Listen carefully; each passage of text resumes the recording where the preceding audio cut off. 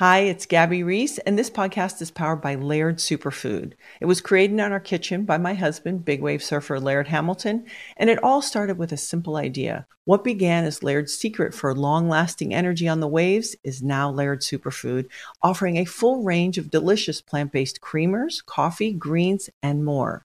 Visit lairdsuperfood.com and use the code GABBY2024 and save 20% on your first order.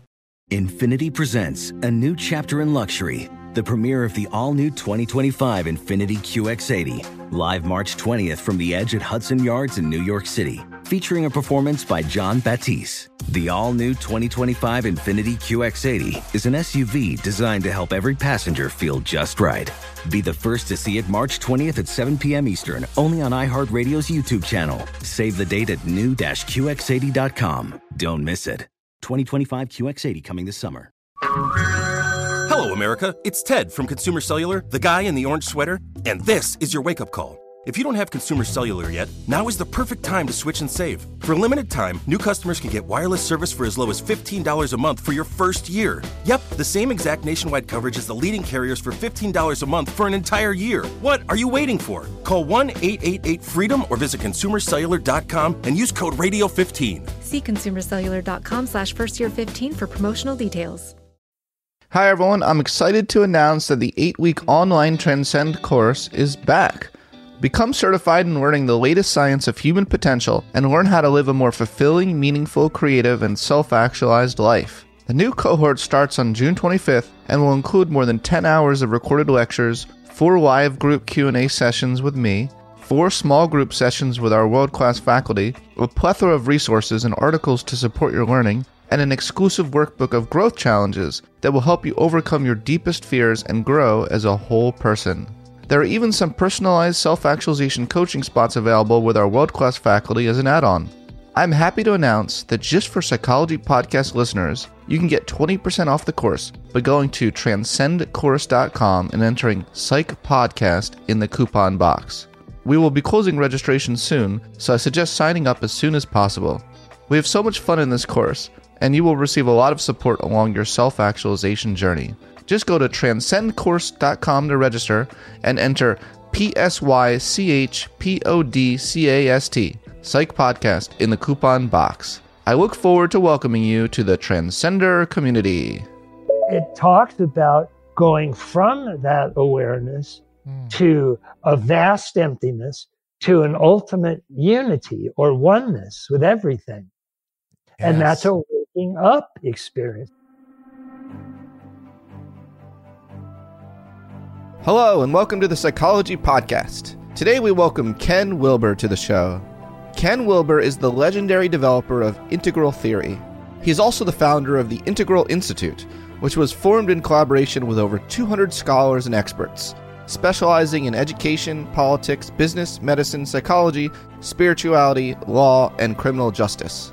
His 25 books have been translated into 30 foreign languages, making Ken one of the most widely translated academic writers in America. At age 74, he is still very much active as a philosopher, author, and teacher, with all of his major publications still in print. In this episode, I talked to Ken Wilber about his integral theory. Instead of trying to tackle it all in its complexity, Ken hones in on the application of his theory to intelligence, consciousness, and transcendence. He believes that development in these areas follows a predictable path, such as in the case of enlightenment. Borrowing from Zen Buddhism, Ken talks about what it's like to awaken to the truth of reality. We also touch on the topics of psychological research, diversity, artificial intelligence, social media, and of course we talked about Abraham Maslow. So without further ado, I bring you Ken Wilber. Hey, Ken Wilber, it is such an honor to chat with you today. It's been a long time coming. Thanks, buddy. It's good to be here. Yeah, thank you. I just want to start off by asking, how are you doing? Like, how are you doing? You bet. I'm doing great. Thank you very much. Good. I mean, there's such a huge wealth of information that you've put out into the world throughout your course of your whole lifetime. Right. What are some of the things that, some of the applications of integral theory that most excite you these days? Well, I appreciate the developmental component a lot. and the fact that everybody is going through a certain stage of development in one or more of their multiple intelligences. And so the number of multiple intelligences a person has, it varies from theorist to theorist. Most give around 8 or so multiple intelligences, some 9 or 10, but they're all important. I mean, we have not only a cognitive intelligence, we have an emotional intelligence, a moral intelligence, an aesthetic intelligence, an interpersonal intelligence, a spiritual intelligence, and so on. And for each of those intelligences, we're going through a given number of around 8 or so stages of development. And that's a very important piece of information, because not only can you identify different multiple intelligences that you have, you can recognize that each of them will be coming from essentially the same level of development, although they go through it at different speeds and at different times and so on. But that's an important piece of information to know and understand. And it's one of the favorite aspects that I have for integral theory. So I appreciate that. Now also, we have different states of consciousness. Commonly, they're waking, dreaming, deep sleep, and then one called Turiya, which is a transcendental self-awareness. It's your awareness of your independent individual self right now. There's a huge witness, this witnessing yourself. And so when you look within and see yourself, you're in touch with a witness experience. And that witness is actually your true self, or Turiya, or your real self, or your big self. And that witness is also one with everything you're witnessing right now, which is called the state of Turiyatita, which basically means beyond Turiya, or beyond identifying with this witness. You can notice that everything that you're aware of right now is actually existing, coming from a state that Douglas Harding called our headless condition. And what headless means is if you look, you can see every part of your body except your head. And you can't see your head. You're headless. What you see when you look out of your 2 eyes is you can see 2 sort of fleshy blobs on each side of your awareness. But then there's a whole world of objects that seem to be arising out there.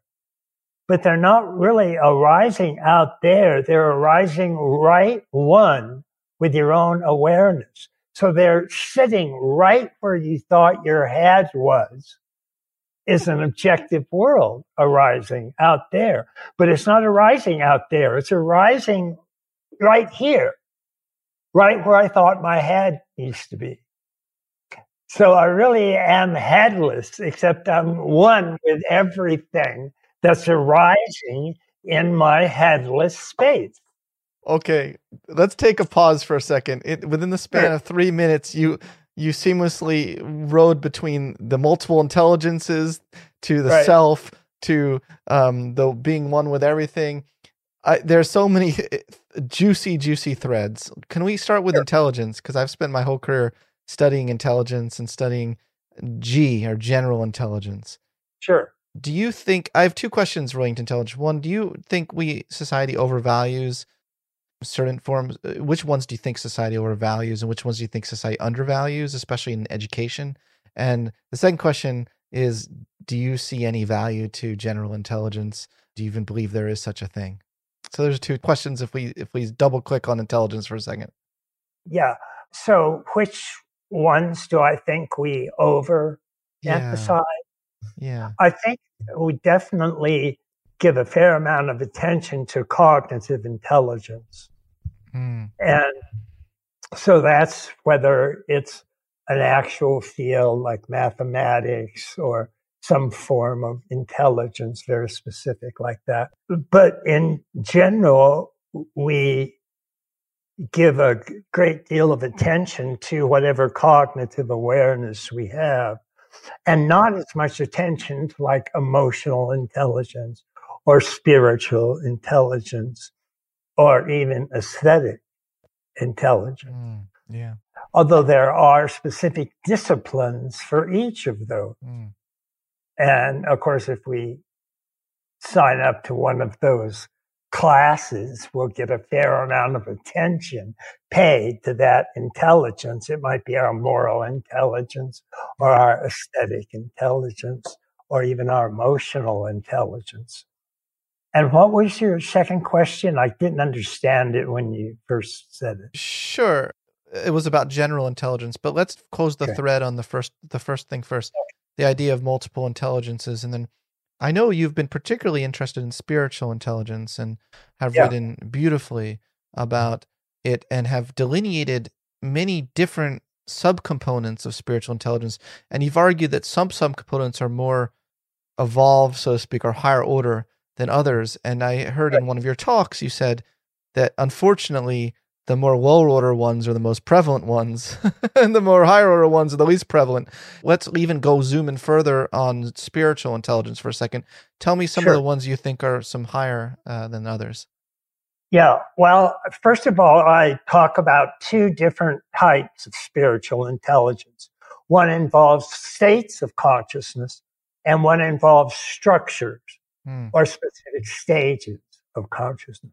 And the stages is one that goes through the relative overall structures of growing up or development in general. So they'll go from archaic stage to pre-operational stage to concrete operational to formal operational to integral stages of development. And each of those, of course, have a different worldview, a different view of the world. And when it comes to the line of spiritual intelligence as it goes through those stages, they're often referred to in Gene Gebser's terms as archaic stage, magic stage, mythic stage, rational stage, and an integral stage.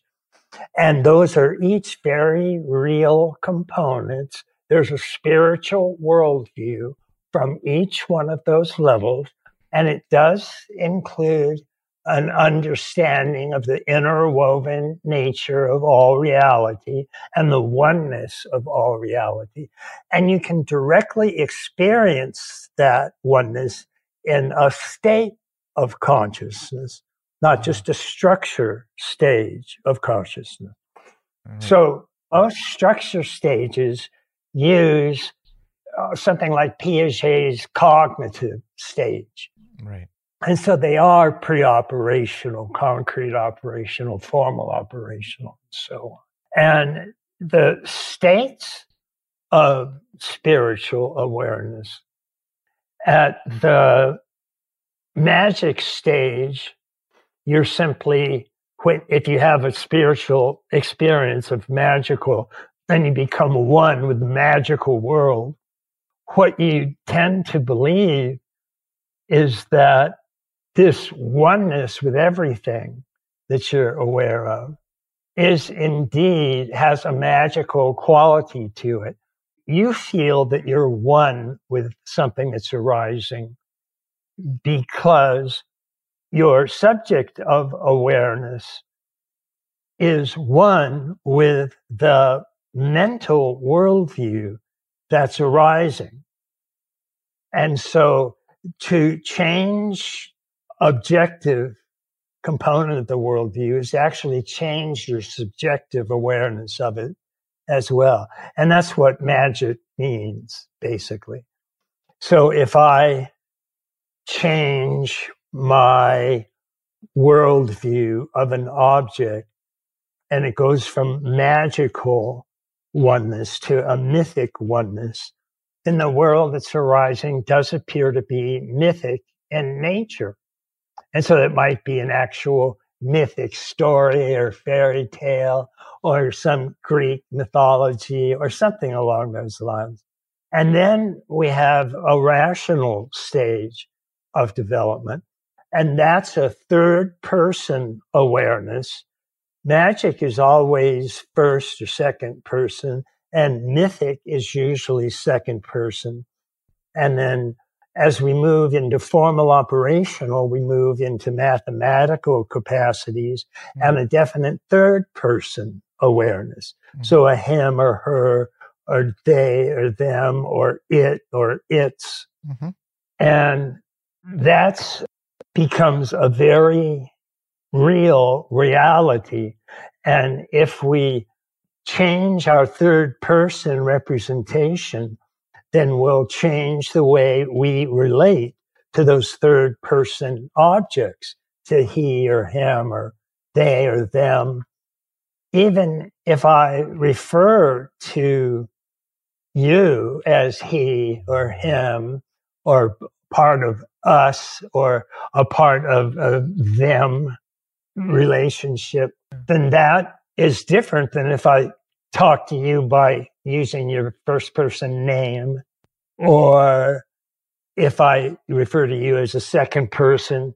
So I'll say, oh, that squad cast is being done by him. Right. And not use your name or not refer to you. Does this, is Martin Buber's work relevant here at all in the I-thou relationship versus it relationships? Martin Buber's sort of delineation of different kinds of relationships and...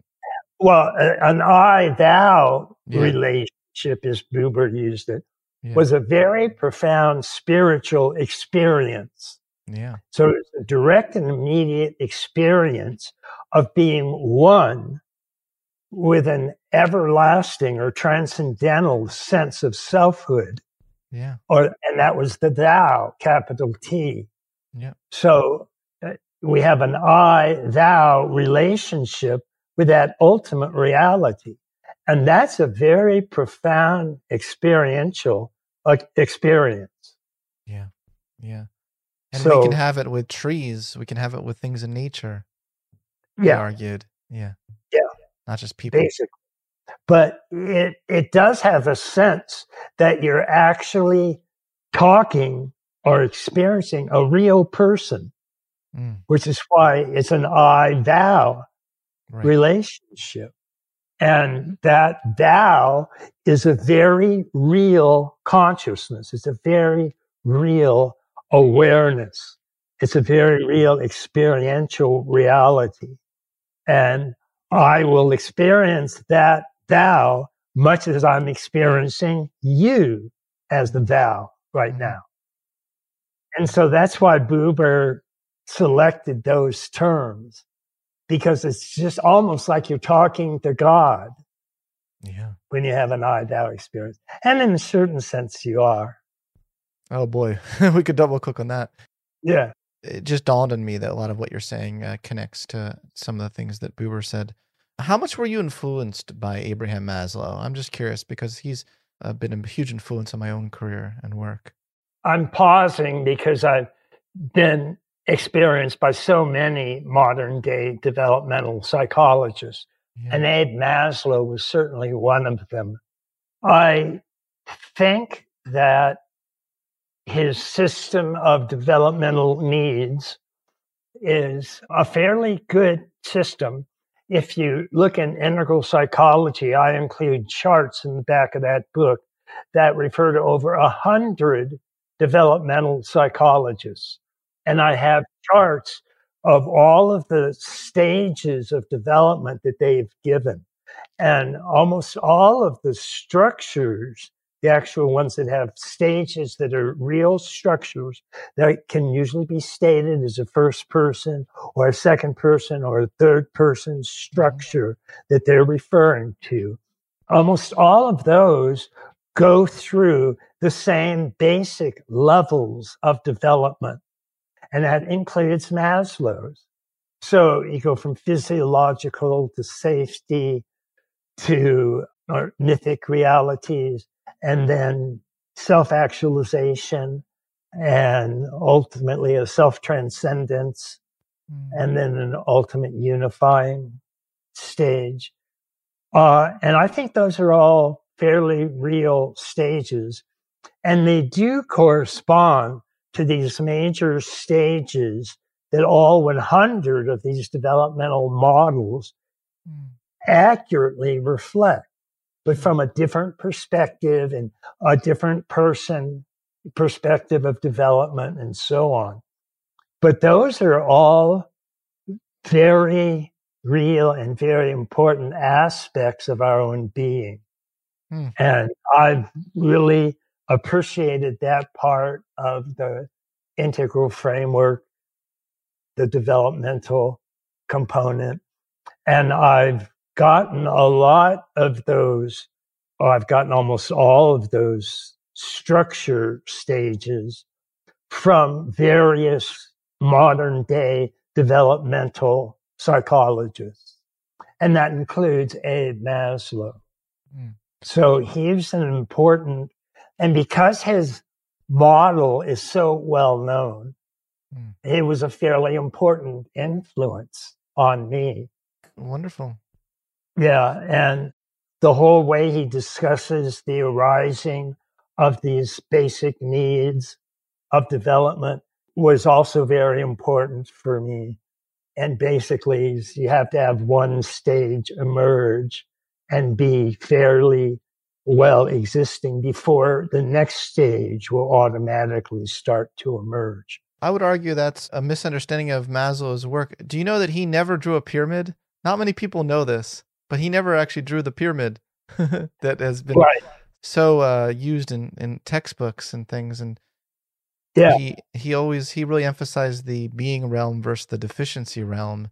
And I think what went to great pains to argue that we target multiple needs simultaneously, that life's not like a video game where you have to reach a certain level before you're allowed to unlock the next level. I wanted to have a discussion with you about if you see any limitations to stage theories of development, because I've been a little critical of stage theories. I have like the sailboat model, where I like to think about it as an integrated harmony of pieces as opposed to stages. I actually think that a integrated sailboat model is more in line with integral theory than stage theories.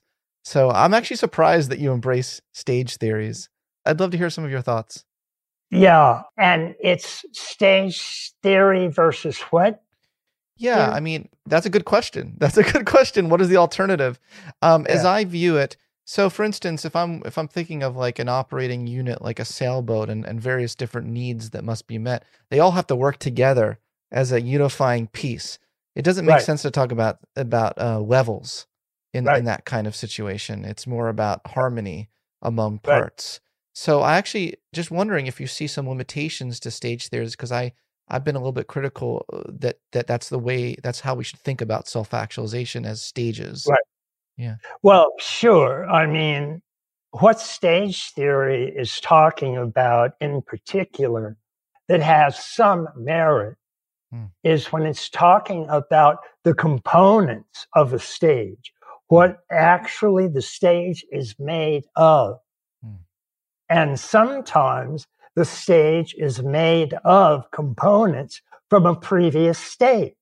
That's right. That's transcendence. And so you're not going to get that stage to emerge until that previous state has emerged, like first person, second person, and third person.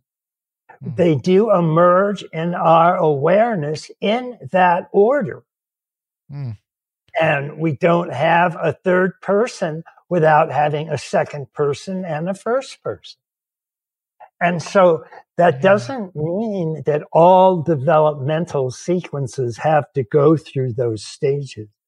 But to the extent that they do, to the extent that you actually spot a third person stage of mathematical development, there has to be a second person that's part of that third person. And of course, there has to be a first person that's aware of the second person and the third person. And those are, they, of course, can occur simultaneously, but we have to have a first person before we have a second person. And we have to have a second person before we have a third person. It's a very good point. And that's because each of those is made of its previous stage of development. Like Russian nesting dolls. Yeah. Yeah. No, it's a really important point, but that point is often overlooked in discussions of stage theories. So I'm glad that we're really highlighting this, because it's about transcendence is about including. Right. It's not about excluding. I think some people think of transcendence as, oh, I'm just going to transcend my ego, as though the ego is going to magically be gone. Are you kidding me? No, that doesn't work at all. It doesn't work. Try that. Yeah, it doesn't work. Yeah. And that's where stage theory does tend to have an important application. I mean, things like mathematics itself have stages of increasing complexity. So you go from arithmetic to algebra with the variable x, and you can then go on to like calculus and so on. And there are different schools, different types of mathematics that develop at more complex stages of awareness. And that's an important aspect as well. That doesn't mean that we have to completely do all of one stage of mathematics before we can be aware of another stage. And once they're sort of all flowing, you can be aware of all of them simultaneously if you want to be. So that's not a major issue. But the ways that, like, you're not going to be aware of what a third person consciousness is, what it feels like, if you don't have a first person. And you generally need a second person. That's in an understanding that there is not only an I, there's a you, there's a thou. Yeah. And then not only that, but we can have a him or a her or a they or a them. And so those are fairly important. And particularly, I mean, that's the way grammar is outlined. And the different forms of I, thou, and him, her are unfolded and outlined. And they're fairly significant. So that's just part of an overall integral approach, is when we can include all of those first, second, and third person stages of development in every multiple intelligence that we have. Wow. And that's usually, it comes as a bit of a surprise to most people to learn that they do have available general stages of development. Yeah. And they started out as a first person kid, just aware of their own awareness. And then they became aware of their mother, their father, siblings, or some second person that they were directly talking to, and a stream of exchange where they would take the other person's perspective and then they would go back to their own perspective and so on. And then they would understand that there's a third person perspective, that I don't have to be talking to you in order for you to exist, because you can just be that person over there, that third person, him or her, it or they or them. But when people realize that they have first person, like Maslow's stages of development is one example, or Jane Lovinger's, or Robert Keegan's, they're often surprised to find that those stages have been named and that they can recognize them if they look within, generally speaking. So that becomes very interesting. And as I say, it's a novel experience for most people. If they read Jane Lovinger's stages of ego development, for example, and they'll see it going from very interior, infantile, just first person stages of development to a full you development to a they or them development. They're interested to find that they have those stages in themselves that are arising. And I think it's a very interesting component of integral theory overall. And so I spend a fair amount of time when I talk about the magic stage or the mythic stage or the rational stage, the formal operational stage, or the integrative stage of development. Yeah. And a lot of people are very interested in finding that out.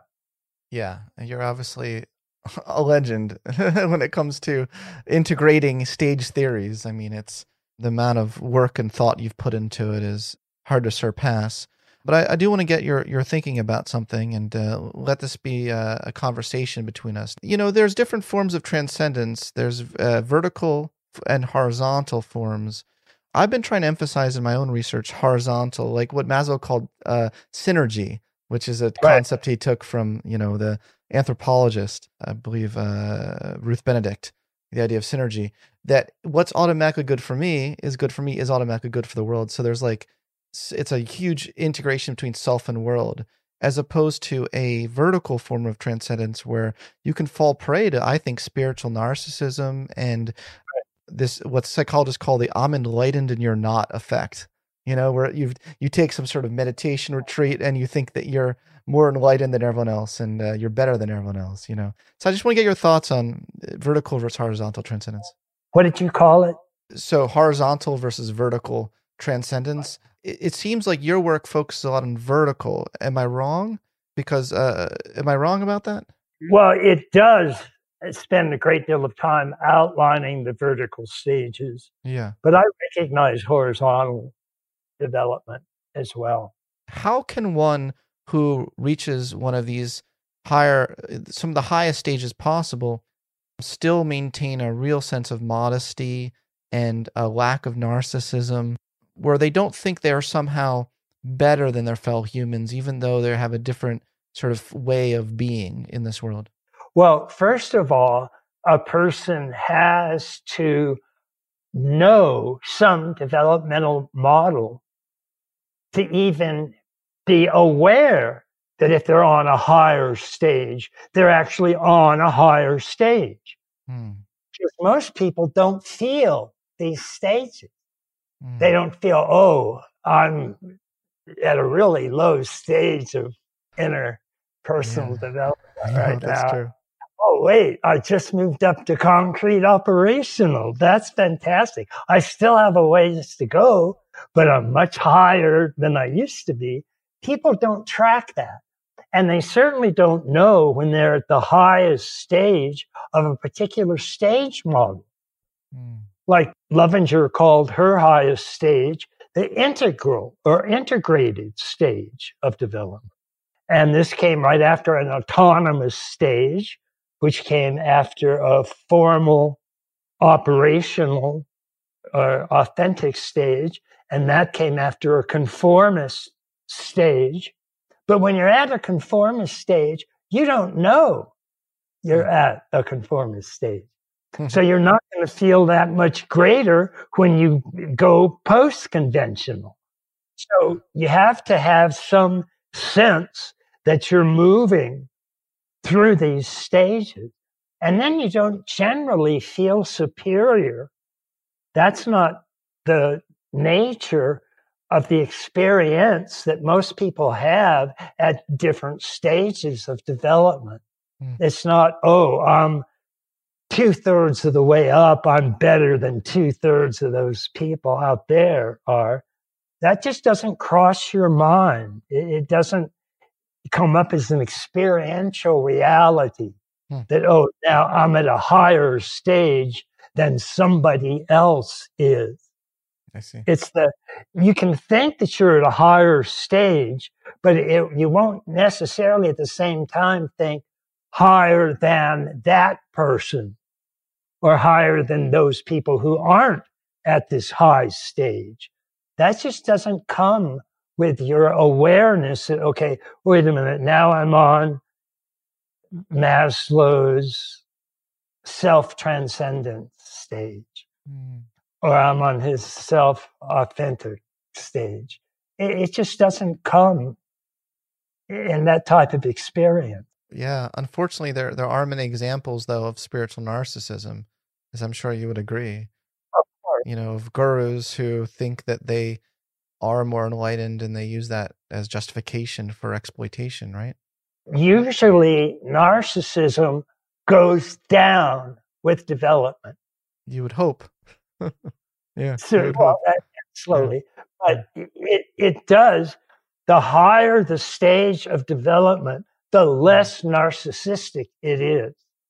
And that's just pretty much all stage models agree with that empirical finding.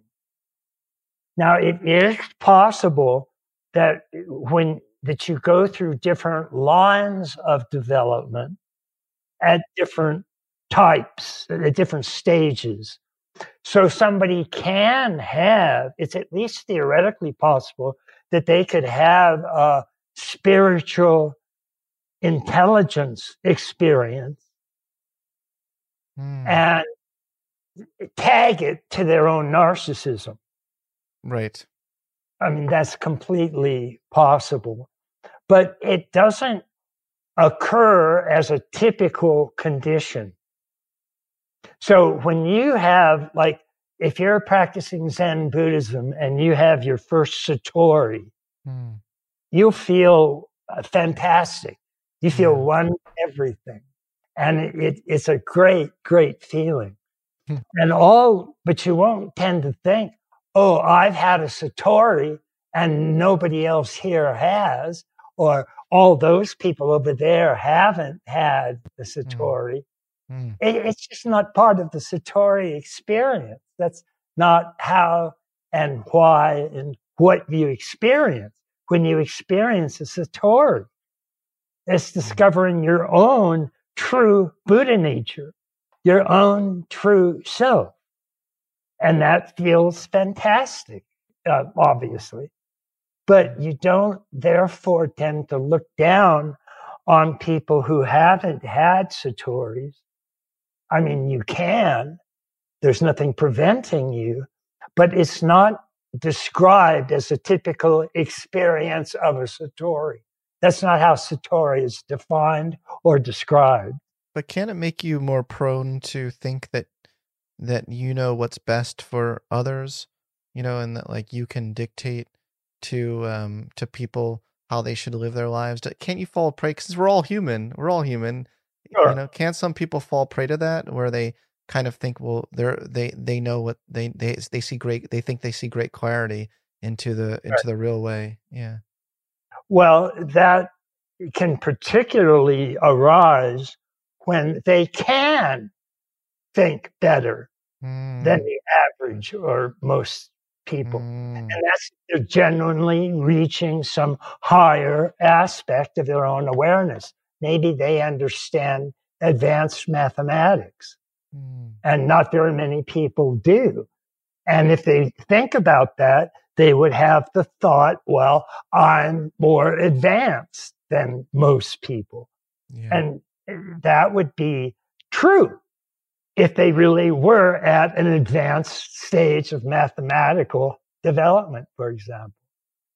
But again, it's not my understanding nor my experience of people that do reach great heights of mathematical understanding, that they're always thinking, wow, I've got this great mathematical brain and most nobody else can match it. Yeah. It just doesn't, that's more likely to occur in the earlier stages of development. The developmentalists actually call narcissistic stage or an ego power stage. And people there often think that they're better than a lot of other people because that's the nature of that stage. It thinks only that its own ideas are true and important. And that's because it really can't take another person's perspective.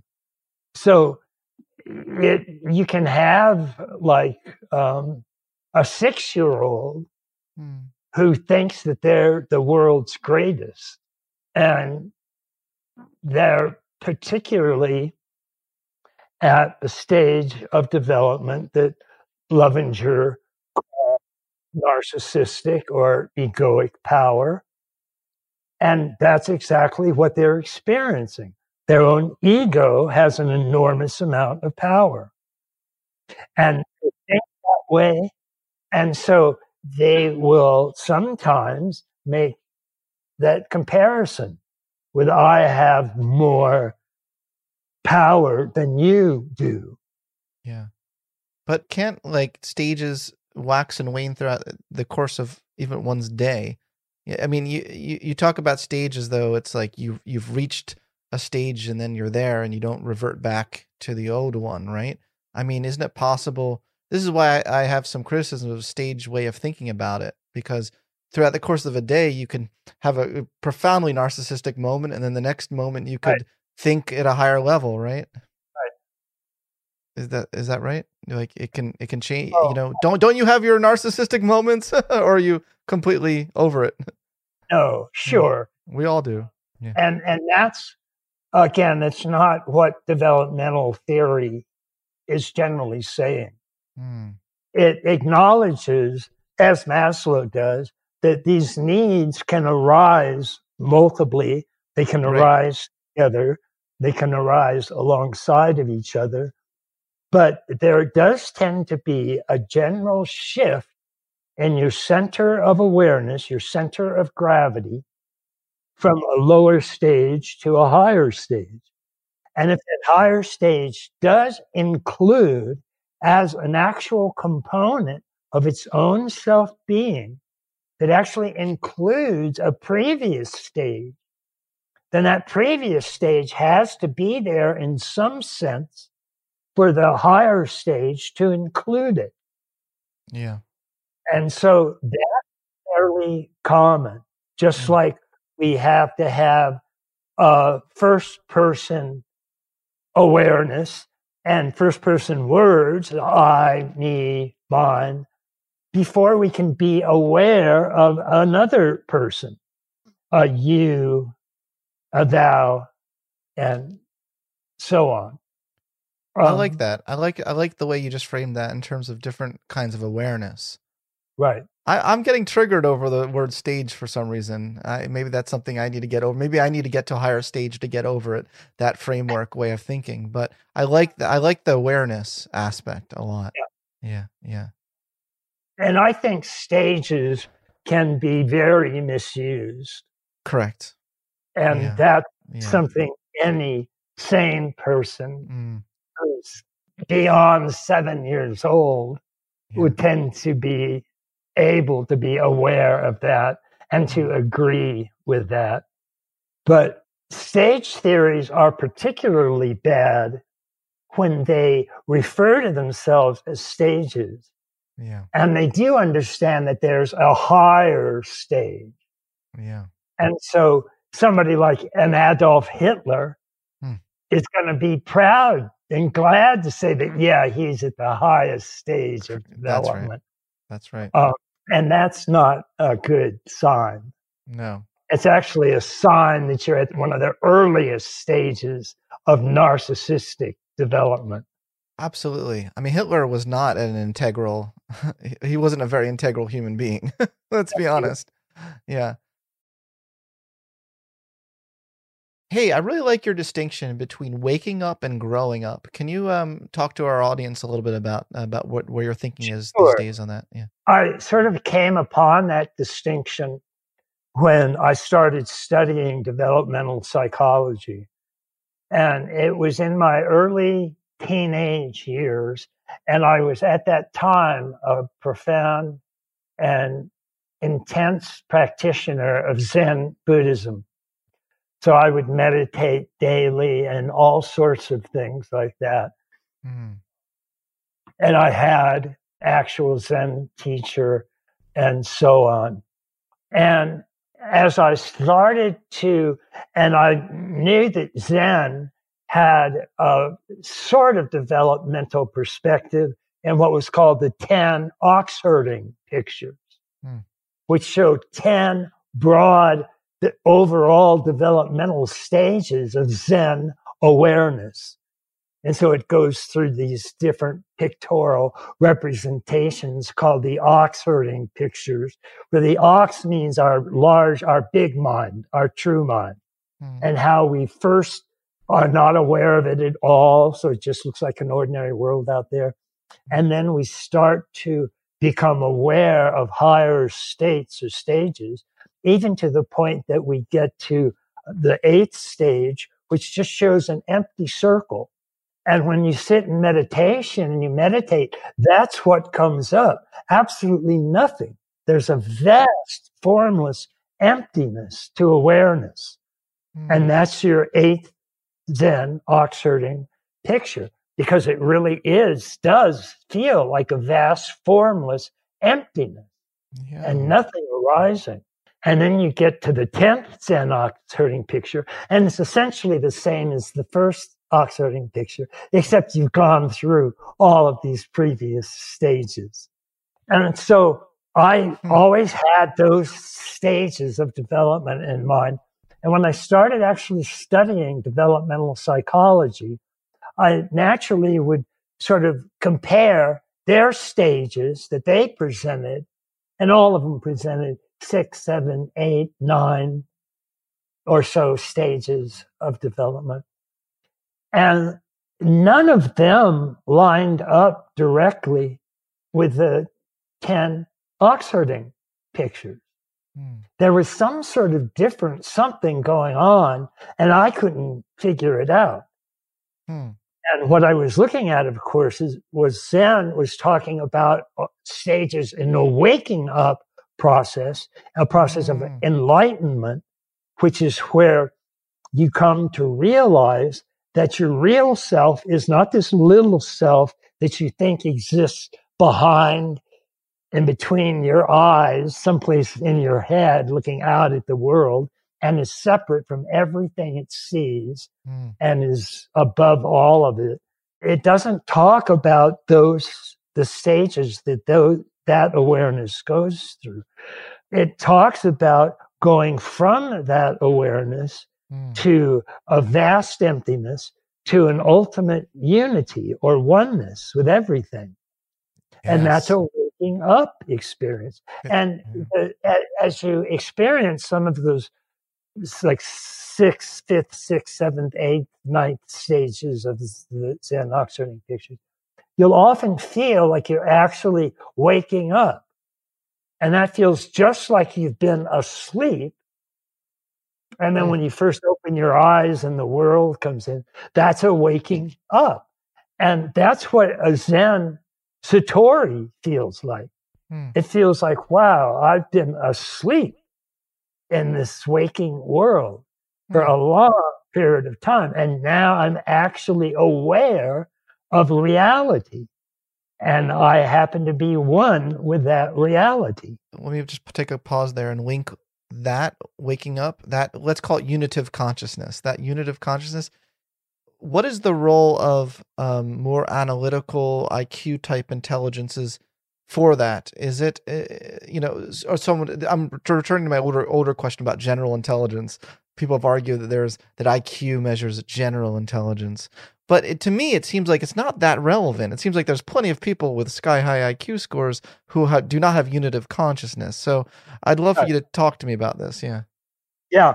There seems to be, first of all, we would say that general intelligence, general IQ intelligence, really corresponds to a few of our lines of multiple intelligence.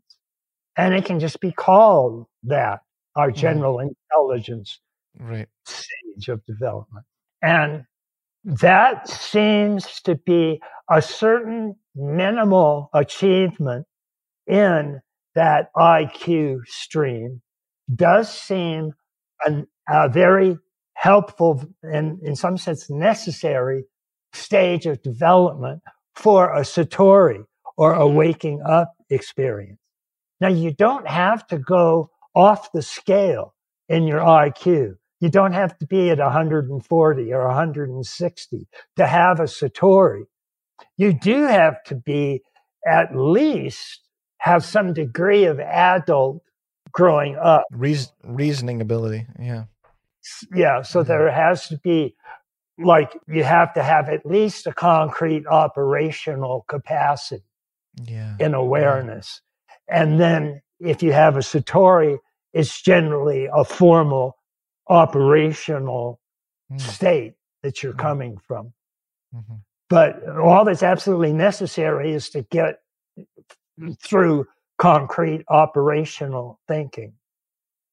And then you are open to a type of satori.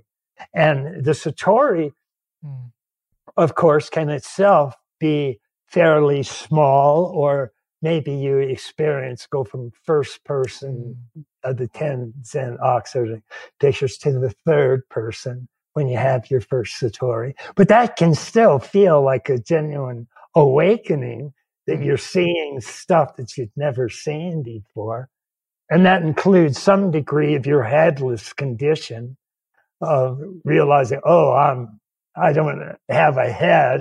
My head is one with everything that it's looking at. Do people with intellectual disabilities, are they capable of enlightenment at all? People with intellectual disabilities? Well, if it's severe disabilities, the answer is not generally, no. But if it's a minor problem it's so interesting. Minor deficiency, they can have some sort of experiential awakening. What is it about? This is so interesting because I'm very interested in neurodiversity. And so I've studied and researched the link between like the schizophrenia spectrum and creativity, for instance. The spectrum, those who aren't hospitalized but score high in psychotic like traits. There's a certain like inverted U-shaped curve. So like there's a maximum point where it's maximally conducive to creativity, and then you fall off the cliff and end up in the mental institution if you have too much. But there is a certain point where it's good to have schizotypal like traits. Have you heard the phrase schizotypy? Schizotypy. It's like schizotypal. It's like the personality dimension of schizophrenia. So all of us, So being being prone to magical thinking, being prone to unusual ways of thinking, sometimes it can cause an affect difference. These are not things that we would want to psychopathologize, right? These aren't things we want to stick a DSM on. We just say people differ in these traits naturally occurring in the general population. What do you make about these findings that those who score higher on these questionnaires, these schizotypal questionnaires, do tend to score higher in openness to experience and self-transcendent experiences, and maybe even experiences of enlightenment? From what I understand of your experience, you're talking about some experiences that could be viewed as very positive, being a part of a schizophrenic personality. Well, we talked about how IQ might relate to some of this, but personality seems to relate to some of this. So I'm trying to think through what are the personality characteristics that kind of predispose you in some way to higher stages of thinking in your model. Yeah. And then you gave some examples? Yeah, from my own research. Yeah, I gave example of openness to experience and schizotypy, for instance. Yeah. And what? Schizotypy. Okay. Yeah. Well, I think there are a whole fairly small but not insignificant number of predisposing factors that can lead one to actually help one to have a satori experience. And that certainly includes openness. Seems to be a big one. one. Yeah. And in the same way that there are a certain number of factors that can prevent one from having a satori. And we talked to have at least a certain degree of cognitive intelligence, but you don't have to be anywhere near a genius. That's good news. Good news for everyone. A lot of geniuses don't, or intellectual geniuses have not even experienced some of this. So that seems to be really important. Yeah, I'm super interested in individual differences. That's a large thread of my research. So just trying to connect the individual differences work to stage development, because I think that's a super interesting link. Right. Yeah. And those are important connections. Those are important traits to track and understand and follow. And I think that's why a few developmental models have people get to certain stages of development, and they'll seem to have expansive or opening or unitive experiences. Not everybody, but a large number, larger than at the previous stage or stages of development. And so I think that's very interesting. And they generally all tend to occur when that particular developmental model is tracing stages that are about 2/3 of the way as high as they can go. And that just seems to be just a generalized characteristic that you'll notice in a lot of the developmental models. And that's always been a very interesting experience to me, because very few models that I'm aware of, Maslow attracted, actually track the experience of Satori. They don't say, oh, well, let's look for what stage people start to have Satori. But that's what you do tend to see in some vague, undefined way. So that's always been interesting to me. And it's about 2/3 of the way through the stages that they present.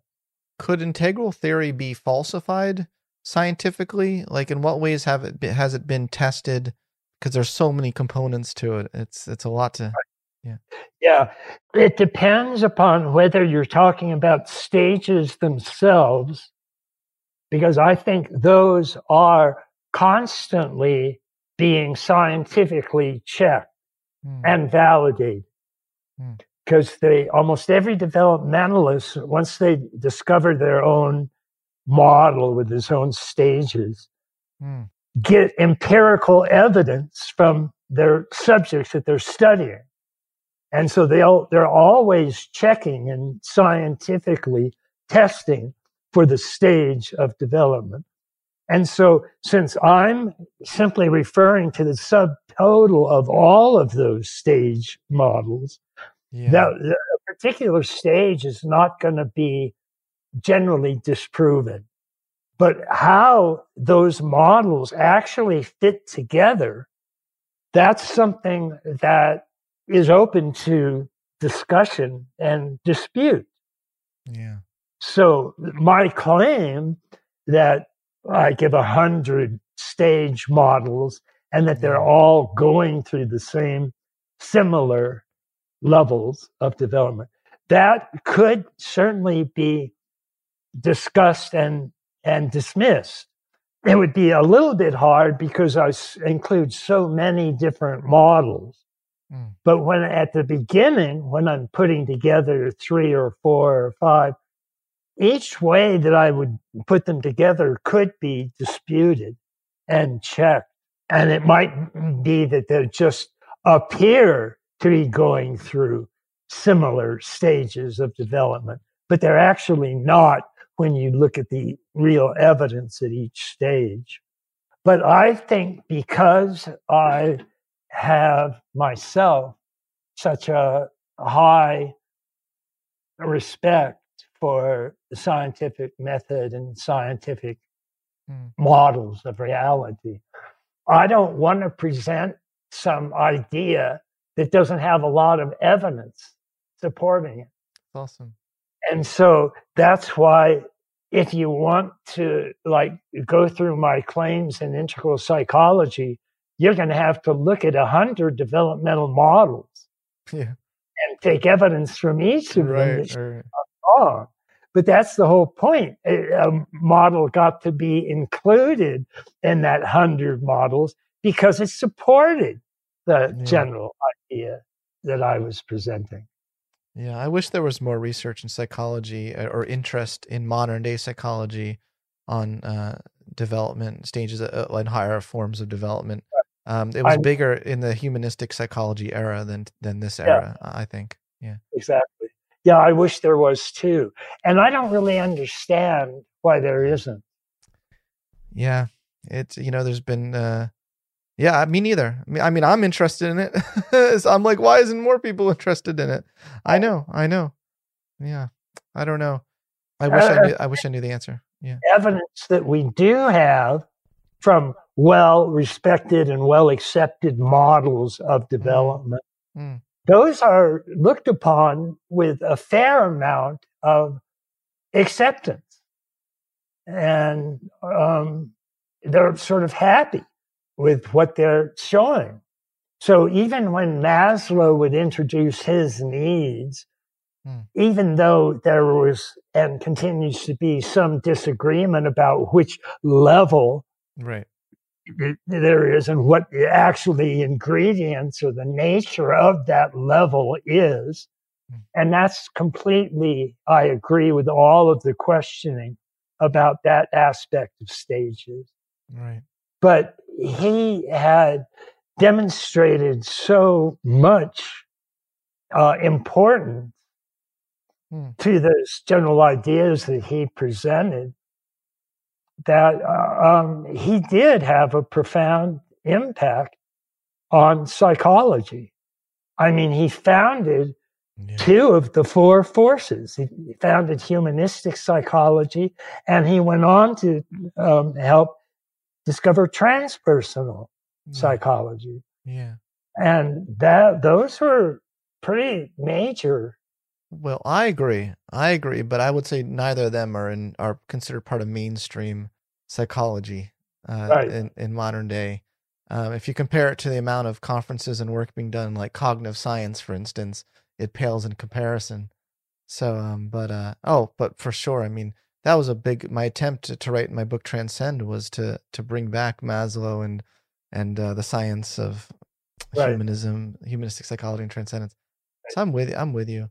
Can we talk about the societal level for a second and some of your thoughts about this? Because in some of the work I've read, you seem to suggest that we are progressing to higher levels of society, but I can say that doesn't appear to be the case. It seems like society right now is the opposite of especially American society. Everything is so polarized on every issue. Isn't that the exact opposite of the spirit of integral theory?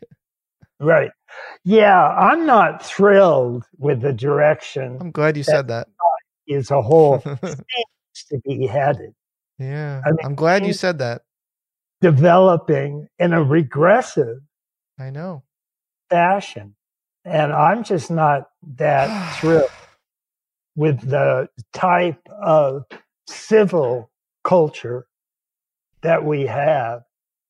And it does seem to be itself highly polarized. Yeah. And to left-hand progressive approaches and right-hand traditional conservative approaches. And they both tend to be presented in extreme ways. Yeah. As if the only members of both of those parties are extremists. I know. And it's just really disappointing in general. So this is what America needs integral theory now more than ever. And I'm not proud of what we call society right now. Yeah, me neither. Me neither, brother. Well, in some ways, and I have to be very careful with what I'm saying now, but in some ways, some aspects of our social engagement seems to have actually regressed a bit. Certainly, when we hit the 60s, there was a fair amount of increase in our interest in spiritual experience. So there were things like Kerouac and Dharma bums and Zen Buddha and Satori experiences. And in large measure, that was probably because of the psychedelic influx that began in the late 50s and throughout the 60s. And people would have psychedelic unity experiences. Yes. And that's what Kerouac was writing about. And that's what a lot of human potential organizations were talking about. And they weren't necessarily recommending psychedelics, but they were talking about the psychedelic sort of unity experience. And that sort of had an impact on our society at large. And so we sort of went through a Zen period in our social awareness. And those seem to die down along with the psychedelic experience. And we seem to lose interest in both of those at about the same time. And I'm not sure why, except it could be causal. It could be that psychedelics induce Satori-like experiences. And as long as psychedelics are sort of a crass hit in our culture, then a psychedelic type Satori experience is going to be fairly common and talked about and referred to. But as we just sort of got over psychedelics, we also got over the Zen Satori. But there seems to be a renaissance in scientific understanding of the benefits of psychedelics. Don't you see a new renaissance of psychedelic interest right now? Not a huge amount. Really? Like Michael Pollan's documentary and book, and it seems to have brought a lot of interest, and Roland Griffith's research. Well, that's true. Well, that research is there, and so that's important. And I'm glad they've done it. That's really important. But I'm just not sure how much awareness the average public has of that type of experience or research. I don't see a great deal of it myself. There does seem to be happy to be wrong about that. Yeah, I don't know the precise. I don't know where we're really at. I just know that maybe it could be the certain circles I swim in, as opposed to society at large. It could just be that all I hear about is psychedelics in my field right now. But don't you think there's a great paradox that we're so focused on diversity, and yet we couldn't be more polarized? I mean, can we just be honest for a second? I know. And I think it's because there is that very real diversity going on, that is what infects our social awareness. And so we're not really specifically aware of the actual research on diversity of multiple intelligences and ideas and so on. But we do come from a diverse perspective. Well, we're focusing on racial and gender diversity and not things that are more skin deep, like perceptual diversity, neurodiversity, biodiversity. Yeah. Right. Well, and one of the reasons seems to be that when we talk about diversity, it largely is either a racial diversity or a gender. Right. And these are the things that we immediately see that are different between people. We see if a person's black or white. We see if they're a boy or a girl. Right. And so even without recognizing it, when we talk about diversity, we're really reducing human beings to their simplest perceptual differences. Yeah, I agree. I agree, but it's controversial to say that to some people. Well, yeah, I suppose it is. But I agree. I mean, I think that if people really truly understood your writings, and it came from, which, by the way, I've read a lot of your writings, so I really have deep respect. And this whole conversation today, I hope you feel it comes from a place of deep respect. It just seems to me, you're welcome. It seems to me like if people really understood what you were trying to say, and we had a society that revolved around it, we would all come from a spirit of, I may disagree with you, but maybe there's some truth to what you're saying that I can incorporate into my truth. But no one thinks like that these days. That's right. And so we're not very diverse in our actual viewpoints. No. And yet, even to talk about that is not allowable. No. Generally, it's not a recognized good thing. No. It's because it's either or thinking, right? It's like, not like, we can absolutely have racial diversity, we can absolutely have gender diversity, and we can have viewpoint diversity. I mean, we can have all these, like, why? But yeah, people think of it as you either can pick one piece of the pot or the other. That's so antithetical to integral thinking. Right. So antithetical. In the couple minutes we have left, can I ask you some reader questions from or Twitter questions? What are the ways in which you think research psychology could improve and is off track? We talked a little bit about that earlier. I don't know if you have anything further to say about that. Improve? The way modern day research psychology could improve and is off track. Right. Well, again, you mentioned that the field you were involved with was full of psychedelic awareness. But other than those sort of one or two references you gave, I'm not aware of a great deal of research on the psychedelic experience. Now, I know some fundamental research has been done. I think even a team at Princeton and in London, on psychedelics tended to have psychedelic unifying experiences. And that got a fair amount of wide acceptance. But I haven't seen a series of specific testing in a large degree of the type of psychedelic experiences or alternate experiential awareness that's able to be generated from different types of drugs.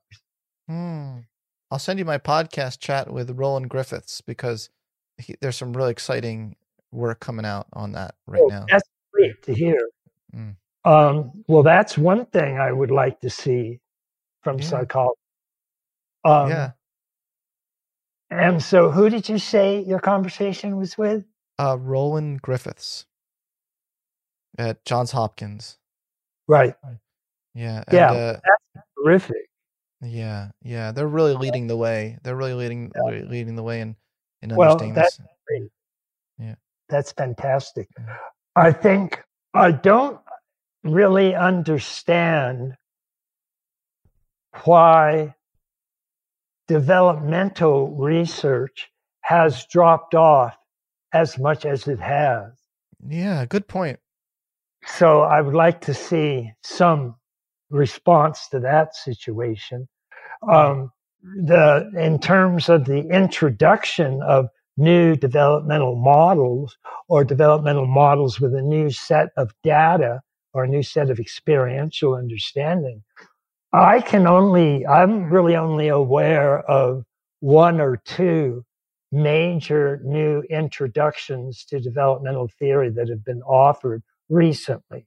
And that includes some of the work done by Jane Lovinger when she produced her 8 or 9 stages of development. She came up with a written test, sometimes just to fill in, my mother is fill in the blank, or I am fill in the blank. But she would get responses that clearly fell into about 8 or 9 different classes. And those classes tended to come one after the other in the stage-like fashion. But her developmental model and its test is now the most widely used psychological test worldwide. So that's great. But she developed that some 80s. 15, 20 years. Yeah, even longer than that even as well, yeah. And then Robert Keegan from Harvard has produced his 5 broad conceptual realms of broad states of consciousness. And that's relatively new, but it's also a relatively simple 5 stages. But I like Keegan and I like his work, and I know him because he's particularly connected with my work. And so we've had a lot of discussions about that. That's amazing. Yeah, no, he's awesome. Well, okay. Do you think life is just a test run? Well, in a certain sense, depending upon what you think your overall states of consciousness map is like, and the idea that when we die, we all go to some higher state of whatever variety it is. If that's true, then the stages of waking life that we go through would just be a sort of test run for the final afterlife great advance in awareness that we're going to experience or go through. Well, I don't know that that's true. I don't either. In my theoretical model. And I would expect that if we went on in some way, we would be, in effect, growing upon what had come before. Makes a certain amount of sense. And then apparently when we're reborn, we ditch all of that and go back to stage 1. But someplace in our awareness is an understanding of what we have to do to get to stage 2 and stage 3 and stage 4. Because there's no doubt that human beings grow and develop. And we can spot certain broad stages to that growth and development. So it appears to be very real. And then when developmental psychologists started in the 40s and 50s actually measuring this amount of growth and development, and they would notice these seemingly stage-like aspects to it, then we got all these models of development. And there were, as I say today, there are like 100 different developmental models in existence. And there are at least some 15 to 20 that are fairly well known. And if you take a class in developmental psychology, you'll get exposed to about a dozen different developmental maps of awareness. And they're presented with a great deal of authority. Like these are really real. I know. And they really exist. And here's the experimental data that measures each stage of development. I so know. we have real experiential evidence or scientific data on this stuff. So that's all fine. And so the fact that likely, if consciousness goes on, in any degree in an afterlife, I have no doubt that development will continue. Right. Because that's what consciousness does. We learn from our mistakes and from our successes. Right. A lot of what we do now is based on what we did yesterday. Right. And so that can, I mean, if there is an afterlife, I'm sure it'll be a developmental concern. And we can spot growing up in our degrees of Christ consciousness or whatever the hell we're actually introduced to. Whatever the hell. Hopefully it's not hell that we end up in. Continue in some way. Yeah. Yeah. Whew, I know that was a deep question. Let's go a little bit lighter. I haven't heard his takes on the social media landscape, platform culture, big data, big tech, etc. I'd love to hear his prognosis in that regard. How would an integral social media be like? Well, I think one of the first and interesting things that would happen as a large number of people started to discuss like the developmental component of our awareness, that they would, of course, look at all the various models that were available and discuss their pluses and minuses. But I think one of the most interesting things they would get into is how can we personally increase our stage of development? And what can we do to talk about it or help in that fashion? Or does that help at all? Just talking about it. But I'm sure that would be an area that we would look into, because it would be a bunch of people, a bunch of second person views brought together into a large third person social environment. And they would naturally be talking about all these things.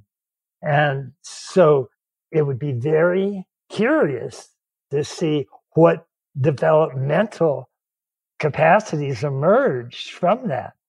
It would. I mean, just social media seems so set up to polarize us as much as possible. Right. Yeah. Mostly what you get on social media today, first of all, isn't social.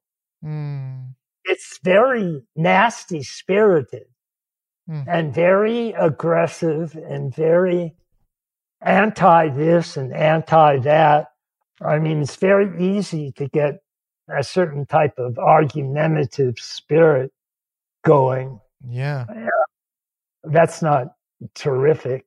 And when you do look at any of the positive things that are happening, they're happening to a very small degree and in a very small percentage of the overall population of social environmental situations.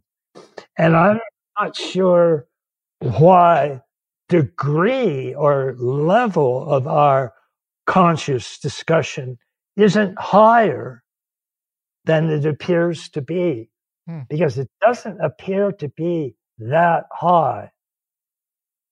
And I don't know what your experience of social media is like. Very low levels of stage of development there. I would agree with that. Yeah. But no reason why it's so low. It jumps in mind. There's no reason. It's not obvious. No, my colleague Courtney Bigany is trying to spearhead a whole new field, positive product design. Positive uses of social media and stuff. But there's something in humans that really gets excited by the muck, the controversy, there's something more exciting about that in a way than I mean, I'm not saying to me and you because we're at such a high level. No, I'm joking. But but I'm saying I think there's something in humans that really entertainment, there's a lot of entertainment value. Yeah. I think that's probably close to the specific. And God bless our spirit, but it does seem to be rather unremarkable. Unremarkable. Okay, here, this is a whopper doozy question. Please take this with don't get mad at me for asking it. Some readers have characterized your work as both a new age pastiche for smart people and idealist religious apologetics, including gussied up creation science and claims of transcendent divinity. How, holy shit, how have you thought about and addressed these critiques over time? Yeah. Well, I mean, you can just start with the whole creation issue. And one thing is certain about evolution, and that is that Darwin does not cover all of the issue. There's a what to evolution, and there's a how to evolution, and there's a why to evolution. And Darwin got started pretty good on the how. Of evolution. Not the why. But as to the why, that natural selection in spontaneous mutation is just not going to cut it. It is so inadequate.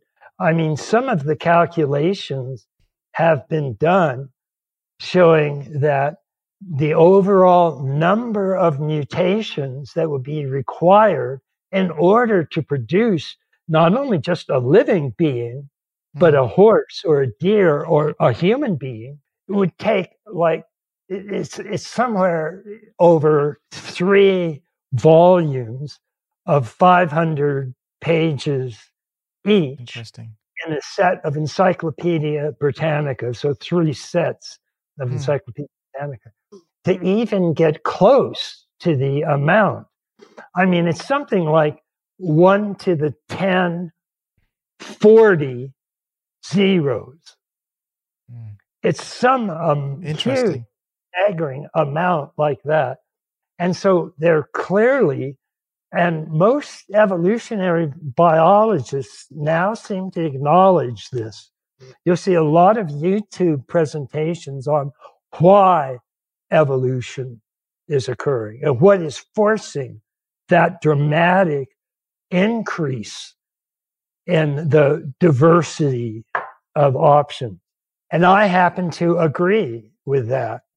And so sometimes that I'm tagged with creation science or something along that line.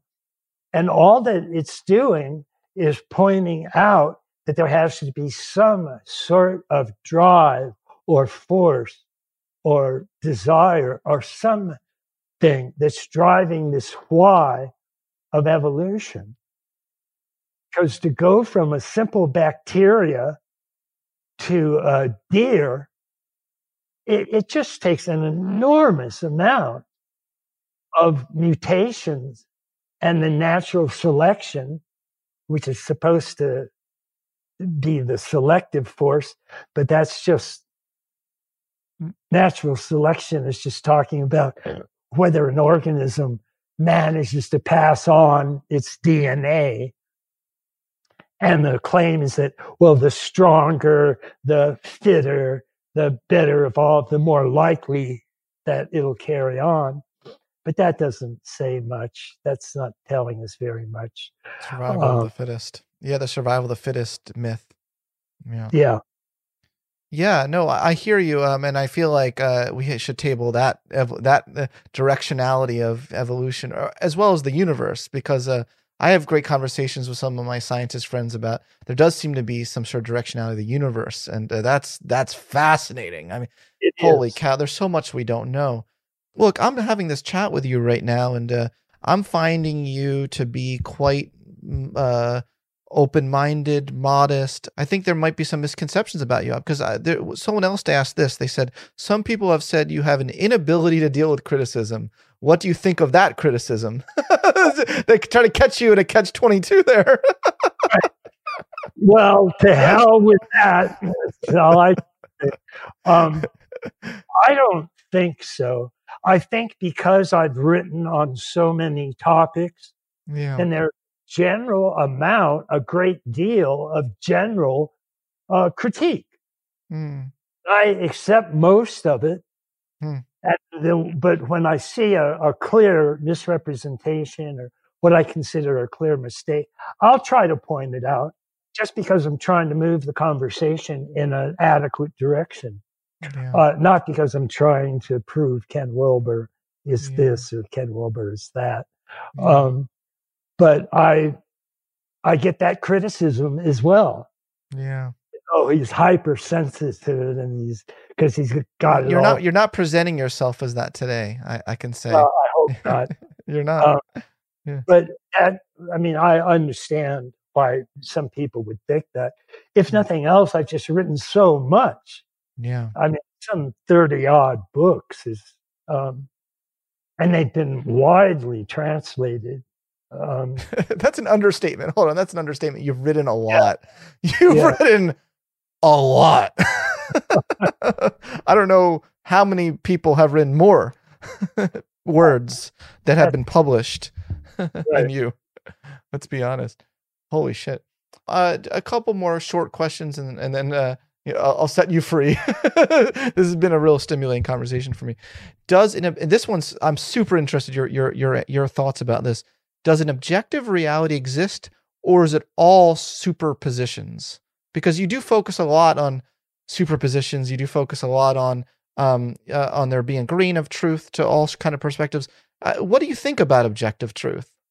Well, I think there is such a thing as an objective world. But I do happen to believe that objective world itself has authentic subjective features. That the four quadrants, in other words, exist everywhere. And that we have an upper left and an upper right and a lower left and a lower right at all levels of evolution, including simple bacteria. I think they come with an individual subjective awareness, and they're aware of an actual objective something or other, and they come together and form collectives in the lower quadrants, and those collectives have an interior consciousness and an exterior awareness. So there is subject and object, and intersubjective and interobjective, all the way up and all the way down. And I believe that. And so I don't have any trouble and there are, of course, various forces operating in all of them. So I don't have any trouble when I watch all of these evolutionary programs on YouTube, and they're talking about the extraordinary mutational rate and natural selection of these hundreds of thousands of mutation selected processes.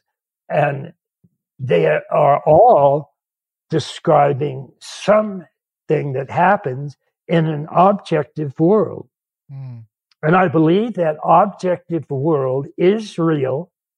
I don't believe it exists apart from subjective reality. As I say, subjective realities go all the way down. And that's true in the creation of the universe and the creation of life in that universe. So I don't have any trouble watching those kind of YouTube presentations. It makes sense to me.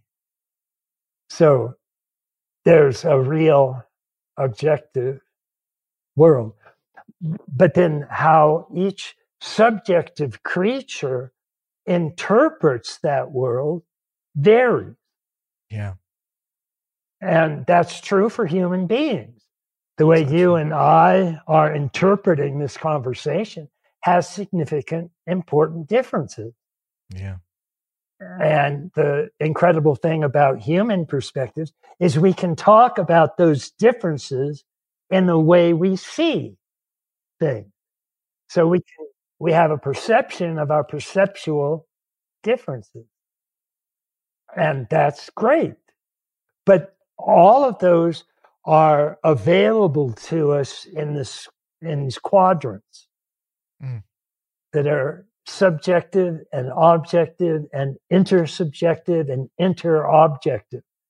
And all of those realities are very real. Look, this is so important because you're basically saying that, look, none of us has the whole truth. And we need each other, and we need, there's ultimately a great modesty there, isn't there? You know? Well, I suppose so. But it's definitely true that the first part that you say. Yeah. I mean, we really do need each other. Yeah. And that's the whole point of science, is you have to reproduce what you claim is the truth. If it's true, do it again. Let's see. And thank God we've got a whole lot of people that are doing that. So we're getting vaccines for different sorts of diseases, and we're moving towards cures for cancer. And all of those are because we're dealing with some of these very real realities. And we can test our approaches to them, and we can create things that will alter any of those quadrants, any of those forms of awareness. Those are all real issues. Don't you agree that it requires a large amount of humility to commit the search for truth, knowing that you'll never know the full Also, in its own strange way, it's a very attractive feature. When you meet somebody that has a large amount of humility, you're generally attracted to their humility. I mean, it's a very beautiful thing, really. Great way to pick up chicks. I'm joking. Artificial intelligence, do you think we'll get to a point where they will have different levels of consciousness? Like, we'll be like, that computer's at stage 2. That computer's at stage 4. Yeah. Green, that computer's at green level. I don't see that there would be any problem. I mean, what a lot of programmers are doing now is they just sort of leave the computer alone and start tracking its own life and start making up its own programming to do different things. And the researchers can just watch this happen. They don't step in and tell the computer what to do. Right. So it's paying attention. These computers that we're discussing are paying attention to their past. And because of that, they're altering their present. And that's a sense of growth. That's a type of growth. Yeah. And depending on whether we're going to start tracking the degree of complexity that each computer brings to the present situation, and we see those complexities grow, and we follow the ways that they grow and find that there are certain similarities in them, then that would start to indicate a certain type of stage-like development of this very complex computer awareness. And that wouldn't surprise me if something like that started to happen. I don't know. I mean, other than the fact that we do have computers that, in the sense, grow and develop their own programming and create those kinds of stages, if you will, that's already been demonstrated. I mean, these computers do create their own programming and go through it. And they can be more complex and go through that. Nobody's gotten onto a stage conception of what these computers are doing. That's why I asked you. Yeah. In large measure, that's because psychology itself continues to sort of ignore the issue. And we've talked about why this is, and the answer is, I don't know. I'm very disappointed in it, and very happy to see when somebody like Keegan or Lovinger comes out with another model of what's going on. I'm not sure.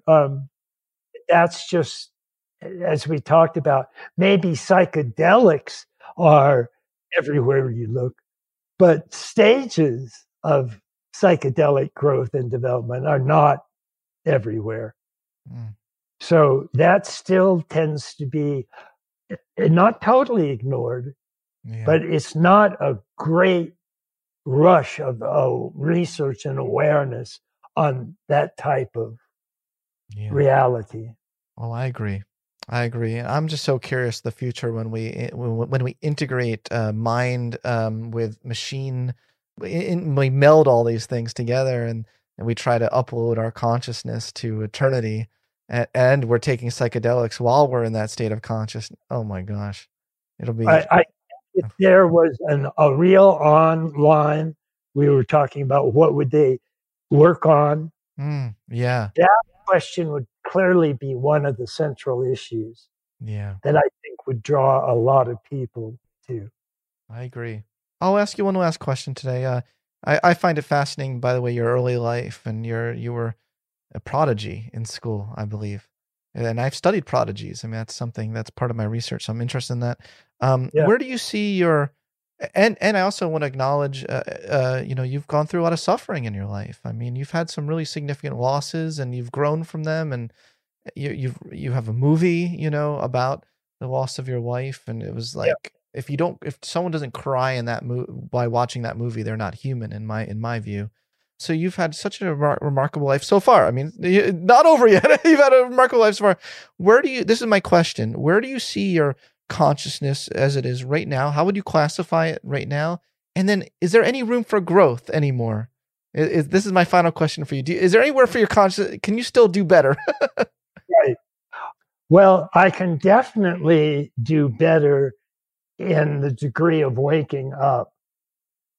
Now, I find this sort of curious because I've been studying and practicing various types of waking up, particularly Zen Buddhism, since I was 18 years old. I know.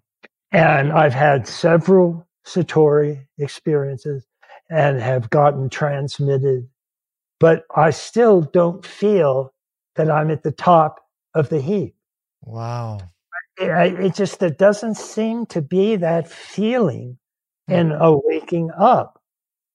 Like when you first wake up, you're aware, I've gone from being asleep to I'm really waking now. Yes. And you can you're aware of that transition, but you don't walk around for days afterwards thinking, wow, I'm at the top of this pile of levels of development. I'm right up, and it feels good. It doesn't appear to you that way. You can't really feel stages of growth and development, although you can sort of feel your expansion when you move to a higher state. But you never get to a point where you say, I'm there. I've arrived. Good. And That's good. I don't even know any awakened Zen masters that feel that. And I've talked to several of them, and I know several of them are personal friends. And I've never gotten that sense. And when I've talked with them about it, they've all denied that anything like that goes on. And I think that's true. So all I can say is I'm quite advanced in waking up certain experiential aspects of that. And I don't mind saying that. It doesn't feel non-humble or something. I know. But I'm not claiming that I'm totally enlightened or anything like that. And again, I don't know anybody who does. But, and on the growing up scale, I'm somewhere in third tier. And I had gone through Lovinger's first tier and second tier of development by the time I was a teenager. And so that's just based on tests that I have taken. Yeah. And so, are there any stages higher in the Lovinger scale? Definitely. Yeah. I mean, I think that's also something that almost anybody that you talk to who seems fairly developed, if you ask them, do you feel you yourself are as far up as you can go up? And I don't know very many people that have that experience, even if they are really highly developed. I just don't hear many of them saying, oh, yeah, I'm at the top of the scale. You can't get me higher than where I'm at, because they know it's not true. They know if they look within that they can still go higher. So I think that outside of the handful of models that have actual tests for their stages of growing up, and there are at least a dozen very good tests, for the Piaget's test, the Lovinger's test, the Keegan, so on. And you can measure where you are in that growing up scale. And to the extent that they have a highest scale, like Lovinger has a turquoise, second tier, fully integrated stage of development, you can measure that. But notice that the percentage of the people in the population that are at Jane Lovinger's highest stage is 0.5%. That's not a lot of people. No, it's not. Stage. Wow. So, did you actually take some of these tests when you were a teenager? Sure. Wow. Well, no, you said sure, and most teenagers are not. Well, but by the way, I love taking these kinds of tests when I was a teenager too. So I guess I've gotten so much into developmental studies that I would look up if they had any tests. And deliberately. I took all these IQ tests as a teenager and only saved the ones that made me look good. Right. But 0.5% of the population is not great. Whereas the percentage of the population at green, which is the highest, the first tier, and is the basis of most postmodern approaches, that's about 25, 26, 27% of the population. Yeah, you argue. Scale. Yeah. So, I mean, that she's actually measured the general population. That's what she finds. So that does a lot to show us why postmodern, multicultural, pluralistic, relativistic approaches are so common, but truly integrative approaches are not very. 0.5% is not a lot of the population. It must be lonely being there and being frustrated with what you see around you with your fellow humans, right? Well, you sort of, I guess, if you're actually at that 0.5%. What if you're there? What you do is adapt to being at only 0.5% of the population. And so you'll notice that it's hard to find like a deep friendship with somebody who you can feel heart to heart with. Right. It's not a big deal. I mean, because you're stuck with it. So what are you going to do?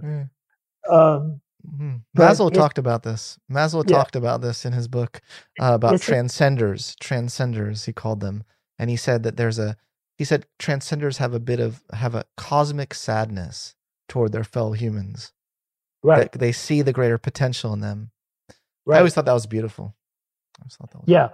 Well, that is a great part of a higher stage of development. Oh, Ken, thank you so much for chatting with me today and for the legendary work you've done in your career. Wonderful. Thank you so much. I really appreciate today's conversation.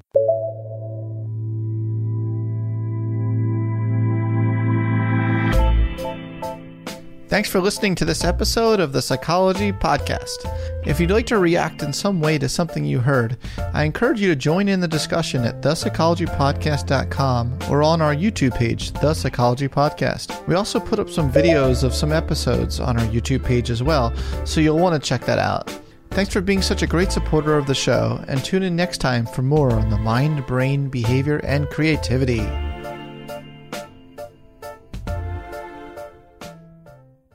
Infiniti presents a new chapter in luxury, the premiere of the all-new 2025 Infiniti QX80, live March 20th from the Edge at Hudson Yards in New York City, featuring a performance by John Batiste. The all-new 2025 Infiniti QX80 is an SUV designed to help every passenger feel just right. Be the first to see it March 20th at 7 p.m. Eastern, only on iHeartRadio's YouTube channel. Save the date at new-QX80.com. Don't miss it. 2025 QX80 coming this summer. This show is sponsored by BetterHelp. It's a simple truth. No matter who you are, mental health challenges can affect you, and how you manage them can make all the difference. That's why everyone should have access to mental health support that meets them where they are and helps them get through. BetterHelp provides online therapy on your schedule. It's flexible, simple to use, and more affordable than in-person therapy. Connect with a licensed therapist selected just for you. Learn more at BetterHelp.com. That's BetterHelp.com. Does money stress you out? Let Facet flip your financial chaos into clarity. Finding Facet immediately put us at ease. Facet's innovative approach to financial planning ensures your money works as hard as you do, enabling members to experience the joys of having your finances in order. And that makes us Facet for life now, I guess. Visit Facet.com, FACET.com to learn more. This ad is sponsored by Facet. Facet Wealth is an SEC registered investment advisor. This is not an offer to buy or sell securities, nor is it investment, legal, or tax advice. These testimonials are from current Facet members who are not compensated. All opinions are their own and not a guarantee of a similar outcome.